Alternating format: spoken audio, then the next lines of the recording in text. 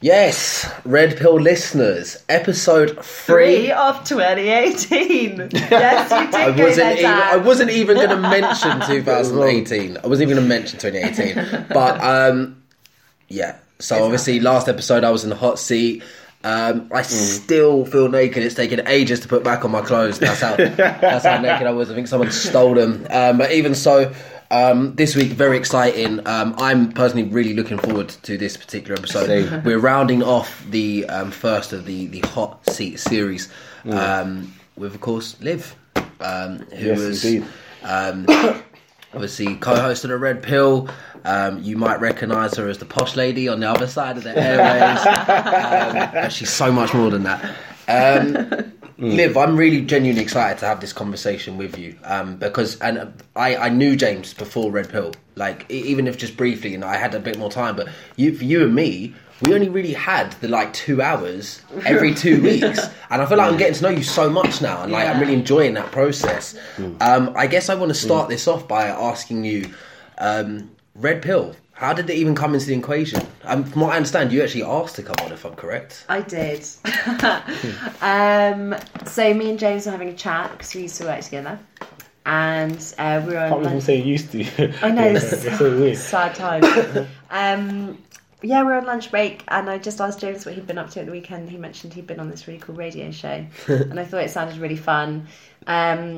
Obviously picked apart what you guys were up to a bit, and he mentioned that you were both presenting, and I don't really know much about anything, but I figured you might need a producer, so offered up my services. James was pretty coy, and decided he'd have a chat with you, Dan, obviously. And whilst he was doing that, I rang up my cousin, who actually is a producer, and asked him how the fuck you produce a radio show, so I could be well informed. And then I kind of went from there. But I guess why I wanted to do it was I just thought it sounded really, really fun, and I just think life is so short. And I used to be quite into writing, and I've sort of lapsed a bit, and I figured it would be an interesting way to get back interested in politics and re-engage with life a bit. I felt like I'd been hiding a little bit for a while. So what kind of thing did you write about? Politics. Okay, what topics and that sort of stuff? Oh, just anything that kind of tickled my fancy, really. Yeah. Actually, in what way did you write about? Were these personal observations? Was this stuff that was broadcasted to the world? It was personal. I wrote a paper about the welfare state for a think tank that we had at university. And then I wrote a few blog posts on Huffington Post. Nice, that's really cool. So you mentioned that you kind of wanted to get into Red Pill to have a little bit of fun and reconnect with the world. Yeah. Did you achieve that? Having fun, Liv? Definitely on both fronts. I get such a buzz out of every show we do. Sunday night, it can be a tough thing to get yourself psyched up for and stuff, but honestly, after every single show, I'm literally buzzing, and we all just have a big hug and Can I ask, what did you? So I've been going to Mo for 3 years, and I'm whatever. I was familiar with those kind of environments and settings. What did you think when you pulled up, when you got there, and it's in the middle of a council estate, and they're iron doors, and you have to get through 3 locked sets of doors to go in there? What sort of feelings were emerging? I was really excited. Sick. Yeah, I was really, really excited. I think it was exactly what I was looking for, really. A little bit of a escape, something a bit different. So, it being that edgy, so where do you actually where do you come from? Where do you start? What's your name? Well, my name is Liv, but the full name is Olivia, and I'm from Cambridge. Yeah, just south of Cambridge, nice little village. So how's it like for you growing up? What was that like? What was your home? Yeah, contrary to you, Dan, I lived in 2 homes. One was on one street, and the other one was basically a parallel street, so really close by. And we moved when I was about 10, and it was very traumatic because why did you move from? Oh, just to just to move into a bigger house, actually. I was in a nice, lucky position. But I had a really nice bedroom in my old house, and then I was really cross that we had to move, so I chose the shittest room of the house when we moved, and like obviously thoroughly regretted it ever since then. But yeah, no, it was good. It was a nice upbringing. Went to the local primary school, comprehensive, and then went to the local comprehensive secondary school, and then the comprehensive sixth form after that.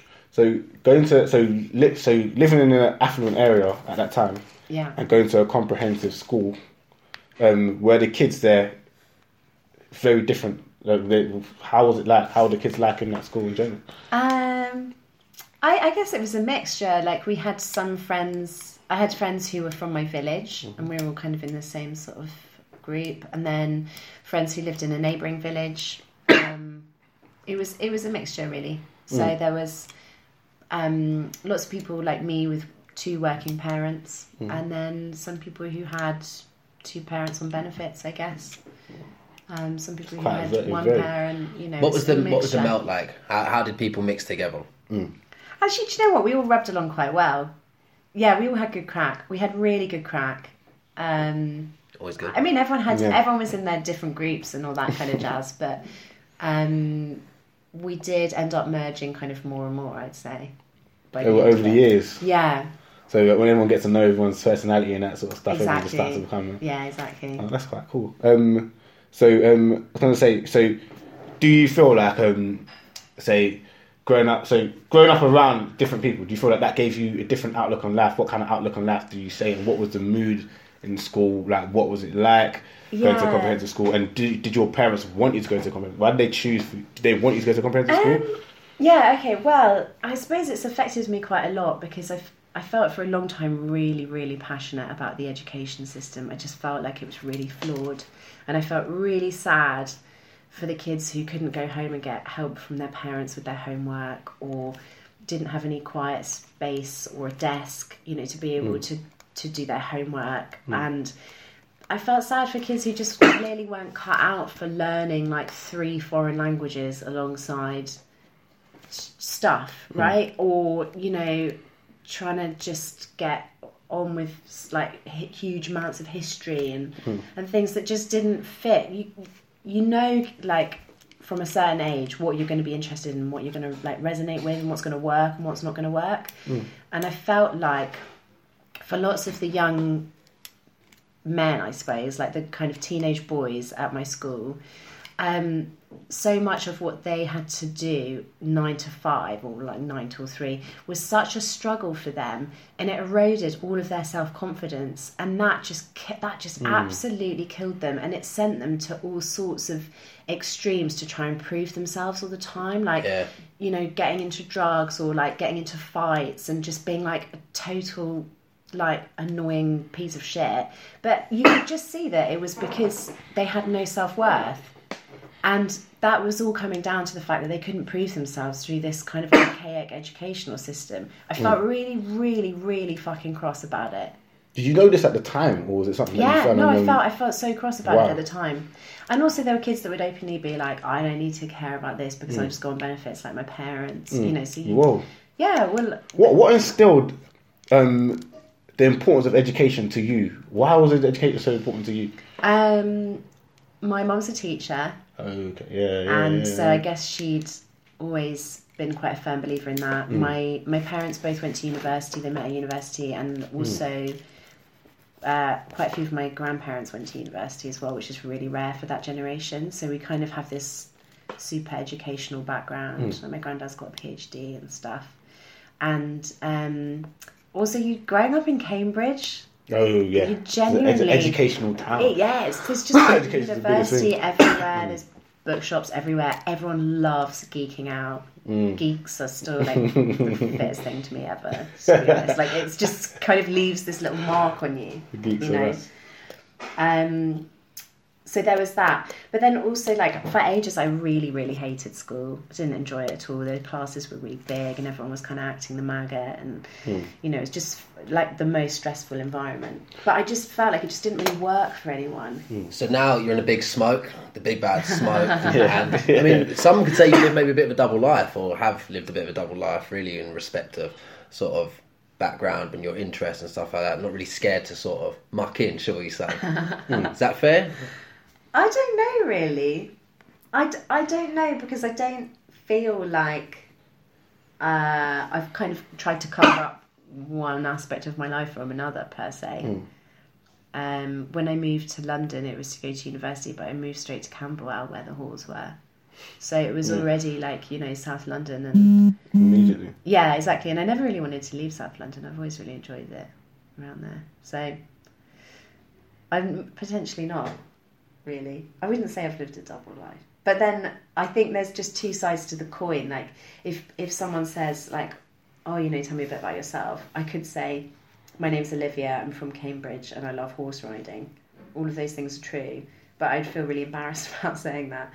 And I would much rather say, like, oh, my name's Liv, and yeah, I love hanging out in Peckham, going to Bussey Building. And, you know. It's interesting that you say that. Why do you feel that you would be embarrassed to say that?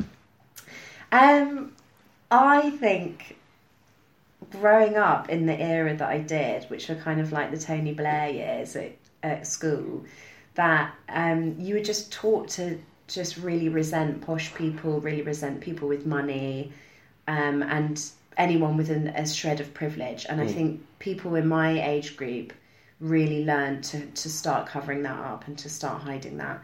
And I think that's so unfair. I do still think that's kind of sad. And when you know, occasionally comments slip out on the show, and I think, actually, like, is that a justified point of view, or is that just a kind of archaic, like, oh, well, they're rich and Tory and, like, whatever kind of thing? I don't think you can hate on rich people just for the sake of them being rich. You just have to accept that some people are rich and some people are poor. And I'm by no means, like, rich, but I know I'm a lot richer than a lot of people in the country. So the question is more, what are you going to do with that richness? Are you going to, like, pretend that you don't have it, or are you going to use it to do something really great? And it's the same thing with education. You know, you might not have all the money in the world, but if you've got a university degree, then you're in a much better position than lots of other people. And how are you going to use that for the greater good for society? So I would like to explore that a bit further, because I haven't seen that so much. And the area that I grew up in was, as we've discussed on the previous show, quite working class area, but there wasn't so much resentment, like a bottom line resentment to anyone who had money. There was generally a source behind it. Are there any specific examples you can use of something you've experienced where you've seen that sort of resentment towards rich people as a bottom line? Maybe we're just so entrenched then that we just have our own, like, perceptions of what each other are thinking, and we just never talk about it. I don't know, really. I just think, you know, you get the odd comment when you were growing up, you know. Yeah. Like, just nicknames and stuff. Or just people saying things around in general. Yeah. Okay, the question I was going to say is, so through that, so because what I found weird is that a lot of people associate, like, Tony Blair and New Labour with like Labour looking after the rich, like champagne socialism. Yeah, champagne socialism. Yeah. So I find it to associate it with that as well. It is quite interesting. It's a different perspective that people fail to look at, and I can't say that whether I noticed it or not, because I wasn't on the end of the receiving end. Yeah, the receiving end. So I couldn't have said it. But in essence, I would say that there were moments of time where I was a bit more wealthier than people around me, and they probably did feel a way about that. So for you, do you think that's changed, or do you think that it's still going on right now? The snobbery towards rich people. Yeah. Oh, it's like, it's rife. You think it's more now than it was before? I'm not sure I could say if it's more or less. Okay. I'm not sure I could say that. You say it's different. But I still think people, like, really hate on rich people. Okay. I feel kind of sad about that, really. Explain if how. If it's unjustified. If it's unjustified. Well, it's interesting thinking about, like, the Tory party, for instance. I don't think their intentions are terrible. I've been really surprised at some of the moves that they've made over the past few years, and I think the party has changed so much that it's hardly what you would conceive the Conservative Party would look like nowadays if you thought about it like 10 years ago or something. It's really, really changed. Yeah. But they just haven't done themselves any favours, and they've had these kind of string of PR disasters, which all seems to centre around privilege and being a posh twat, really. Not all of it, but a lot of it. Yeah. Do you think? And for instance, like with the rise of interest in Corbyn, you know, like he's really, really, really resonated with people, and they just feel so out of touch in comparison to that. And it is it does feel like a rich poor thing. Do you think, when you said they've changed a lot, do you think they've changed in the essence that they have become more progressive, or they've changed in the essence that... This progressive thing. Yeah, I mean, I'm not saying progressive, okay, let me not use the word progressive, but do you think the Conservative Party has changed more to understand people, and they've let in more people in their party that get people, or have they changed more, they're just a bit different? In general, like, what way have they changed? Like, I gave two options, but there could be more than, there could be a third or a fourth. I think all politics has completely lost touch with all people. I couldn't name a single MP who understands a single human being in our society. I would contest that, but I can give you one example. Mahiri Black. Oh, yeah. Who is an absolute legend from the SNP. But that's the one example I can use. Aside from that, I really like Dawn Butler as well, by the way, just to say. But do you know what? Look, there's people I like. There's people. There's people, you know, who have good days. They have bad days. We're all humans, etc.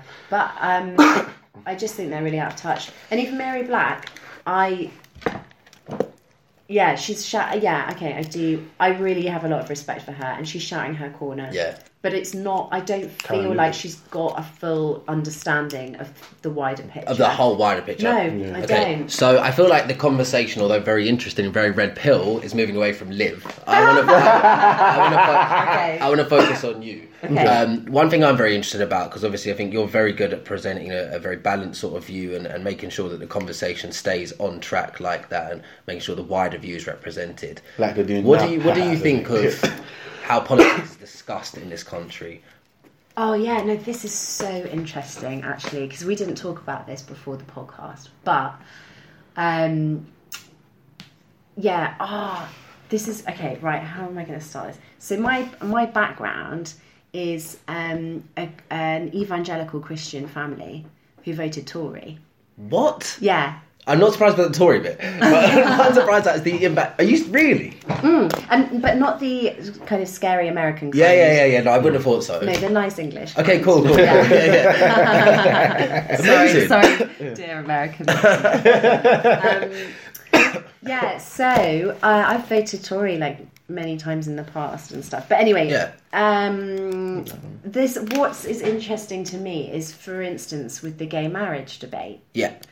I think that was a real turning point in British politics, where the focus was really on offending people, and that there just seemed to be this real change in how we debated things. And I feel like we really lost a sense of debate with that whole I agree. issue. Yeah, totally agree.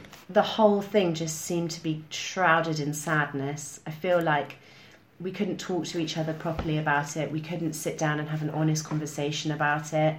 I feel like we were always accusing the other side of not understanding and being completely out of touch, and you know, homophobic was a word that was just battered around all the time. And many people who were very dear to me were against the gay marriage kind of coming in. Yeah.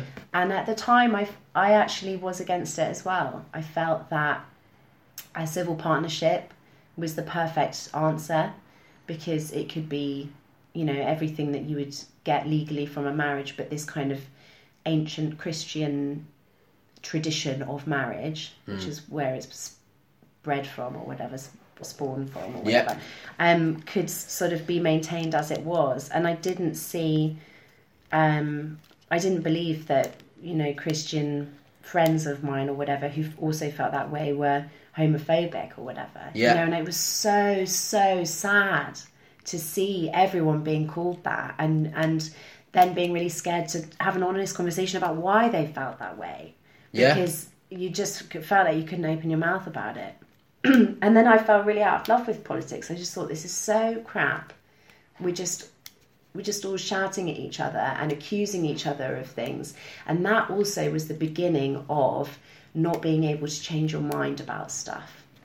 So people who'd previously said they were against gay marriage would come out and then say, actually, I've changed my mind about it. They were still hounded. And they were still called homophobes. And they weren't given any sense of kind of redemption or anything like that. So those were two really big changing points for me. The fact that you couldn't talk about things and the fact that you couldn't change your mind. And that really scared me. And I stopped talking about politics for ages.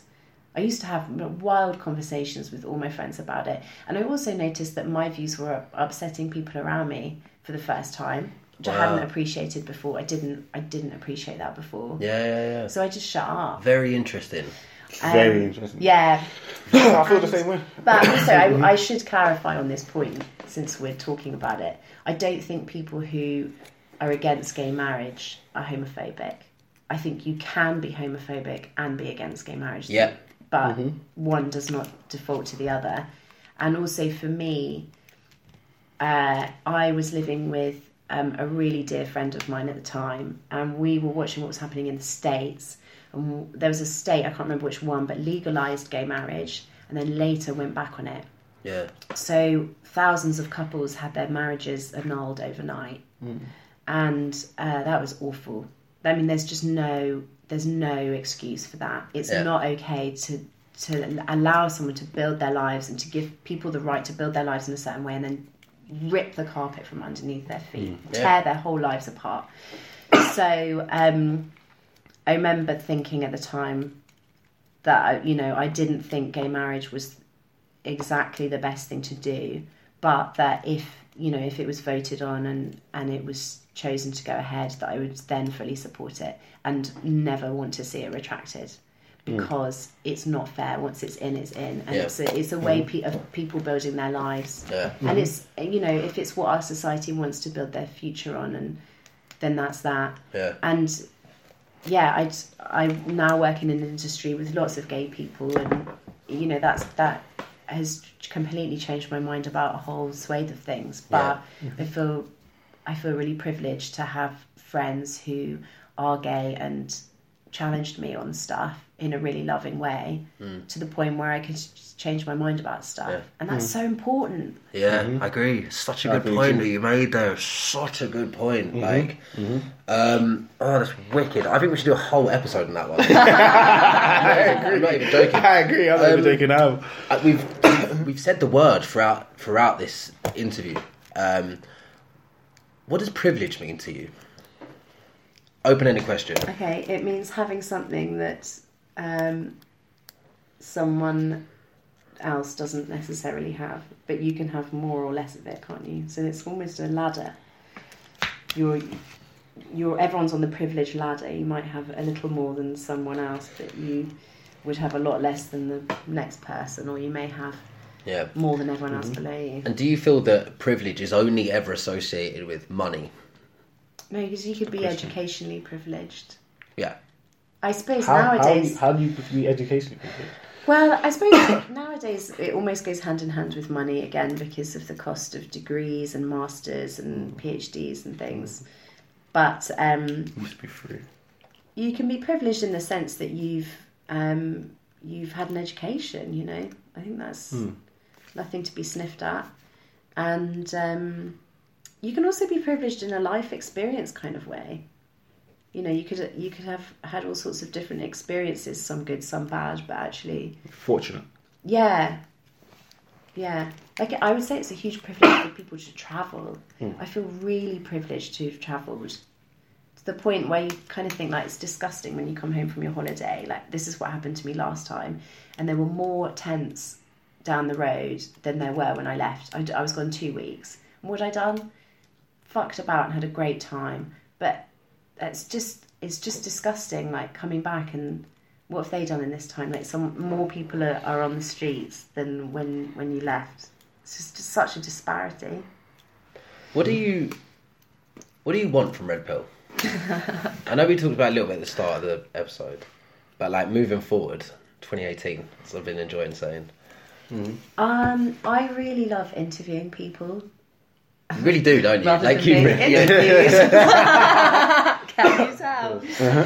No, I just really like getting to know what makes people tick and what's going on, and I find they challenge me all so much. I think on a daily basis, I think about what Naheda and Adriana and like what all those other people have said to us this past 6 months. I think about it all the time. Yeah. And I just think about all the amazing things that they're doing, and like think about who we're going to learn about next. And I really hope that people who tune in also get challenged by it and think, yeah, I'd really love to help that, and I really want to get involved in this. Like, I want more people to feel empowered about stuff. Nice. And interested. You personally, so you've interviewed many people on the show, and we've seen you interview them. But what issue would you say affects you, based on what we've been talking about, and based on a lot of the current topics that are going on right now as well? What's resonated with me the most? Yeah. I suppose that, there has been an underlying theme of feminism, which, like, I think we've all tapped into. There's been that. I guess the one episode that I did really, like, I think about all the time is the Adriana one, when we talked about the sex workers. Ariana. Yeah, sure. I think about that all the time. So, what's your view on feminism right now, of where it's at? I think it's in a really exciting place at the moment. Okay. Yeah, I think there's so many exciting things in the pipeline. I feel like everyone's waking up about stuff. Like all of the women wearing black to the Golden Globes, you know, and starting up charities which are going to start helping women in all sorts of situations. Like, I feel like people are just sitting up and listening. Have you always been a feminist for as long as you can remember? That was a very weird question. How long have you been a feminist for, would you say? Did we even talk about feminism when we were kids? I don't really feel like it was a thing. What were your views in line with what people would... I feel like the view of feminism was so much more stereotypical when we were growing up. What, burning bras? And... Yeah, yeah. Just very cliche and very Armpit far removed hair. from reality. Yes, yeah. Mm-hmm. Yeah, maybe I didn't then. But would you say that you felt, so the proper definition of feminism, what I've heard, conventional feminism is wanting the equality of women and men, just wanting them to be equal. So therefore, if you want a woman to be and a man to be equal, if you're a man and you feel that way, then you're a feminist. Yeah, I think everyone everyone identifies with that to a certain degree. But I think I did worry slightly when I was younger that too much feminism might lead to an imbalance. I remember thinking slightly worried about that. That I didn't want to just keep shouting, about women until, we were all gone crazy about women or something.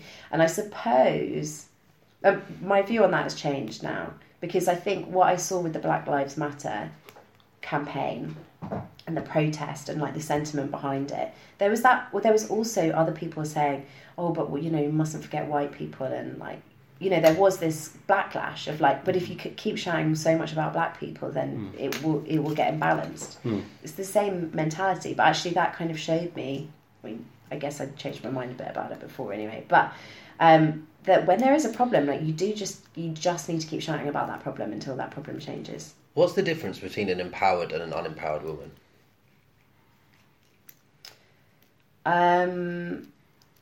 It's difficult to say because women live in all sorts of economic and societal, differences everywhere, all over the world. So there's no one flat rule, is there? But sometimes I think when you're thinking of doing something, whatever it is, but you stop yourself from doing it, or you don't do it, and you look and you kind of analyse why you're not doing it. If it's because you're holding yourself back, then that's the definition of disempowerment for me. Nice. Stopping yourself from doing something for whatever reason it is. And that's why I guess one of the UN rights is right to not live in fear. Yeah. right? Because that covers all manner of everything. Like if you're scared of your boss because he might touch your leg again, that's living in fear. But equally, you know, like if ISIS is running after you, then you're also living in fear. You know, it's such a kind of scalable thing. But we can heap fear on each other for all sorts of different reasons. Like, you know, I'm sure that some people might feel a bit snotty about me like doing a radio show because I'm just sitting here chatting about myself, right? But what am I going to do? Like stop doing the radio show because then they'll stop bitching about me behind my back or whatever. Tell them to come chat to me. I've got something to say. You know what I mean? Yeah. What about men? What about men in feminism? Like, what can they do? Like, how do you feel? As in, like, what's men's role within what's feminism? role? Yeah. Do you know what? It's listening. Okay. It's absolutely listening. There's so many stupid people, men, who've come forward and sort of started saying things. Do you know what? Let's not call them stupid. Lots of them had good intentions. They've come forward and started to try and say stuff to try and help. But this isn't their time to talk. You've had a millennia to talk. This is time to listen. Nice. Definitely. All right, cool. I don't really know where to go from there, to be honest. That's a pretty good way to like round things off. Definitely. Thank you. Thank you very much, Liv. Thank you for sharing all that. Right, okay, so raw. Do you know what I mean? Like Liv just killed it, man. Also, I'll say that I'm gonna spend more time listening when it comes to women's issues. Yeah. Awesome. You just have to say it. That's not just game, by the way. That's not game, by the way. So if anyone's listening, that's not me just running game. I really mean. I actually mean it. I'm not going to listen. I'm going to talk. No, that's amazing. I'm not sure what we got up next for like TBC. Red Pill. TBC. All right, cool. Well, we will be back next week for the next episode of Red Pill. Once again, shout out to Liv. That rounds off the Hot Seat series very nicely. Hot Seat 1, by the way. Hot Seat 1, Hot Seat Volume 1. How much more can we talk about? Comment what questions you want to ask, actually. Yeah, that's a good shout. Because next time we'll put them forward. Absolutely. Yeah. Cool. Thank you very much, guys. All right, adios. Cheers. Adios.